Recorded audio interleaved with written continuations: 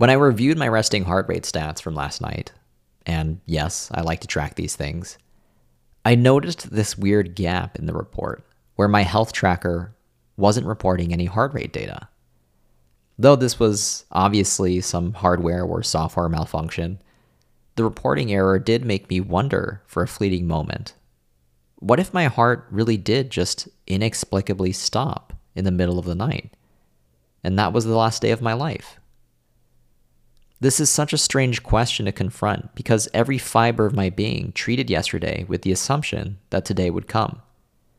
I didn't call my mom because I figured I'd call her on the weekend. I didn't tell my brother I loved him after we chatted about a future trip because I figured I'd remember to do it later.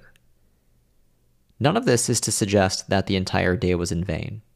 I did things that were worthwhile that I'd happily do again.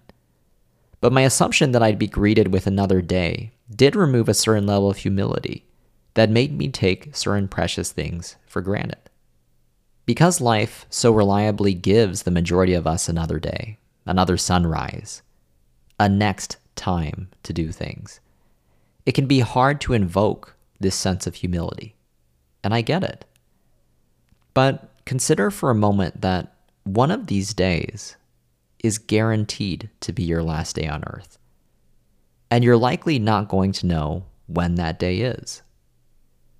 Yes, the sun will most likely rise tomorrow, but it's not guaranteed. And you and I certainly aren't owed it.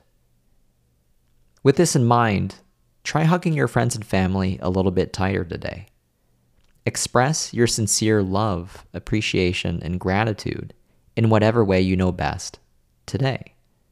Whether or not tomorrow comes, you'll be glad that you did these things.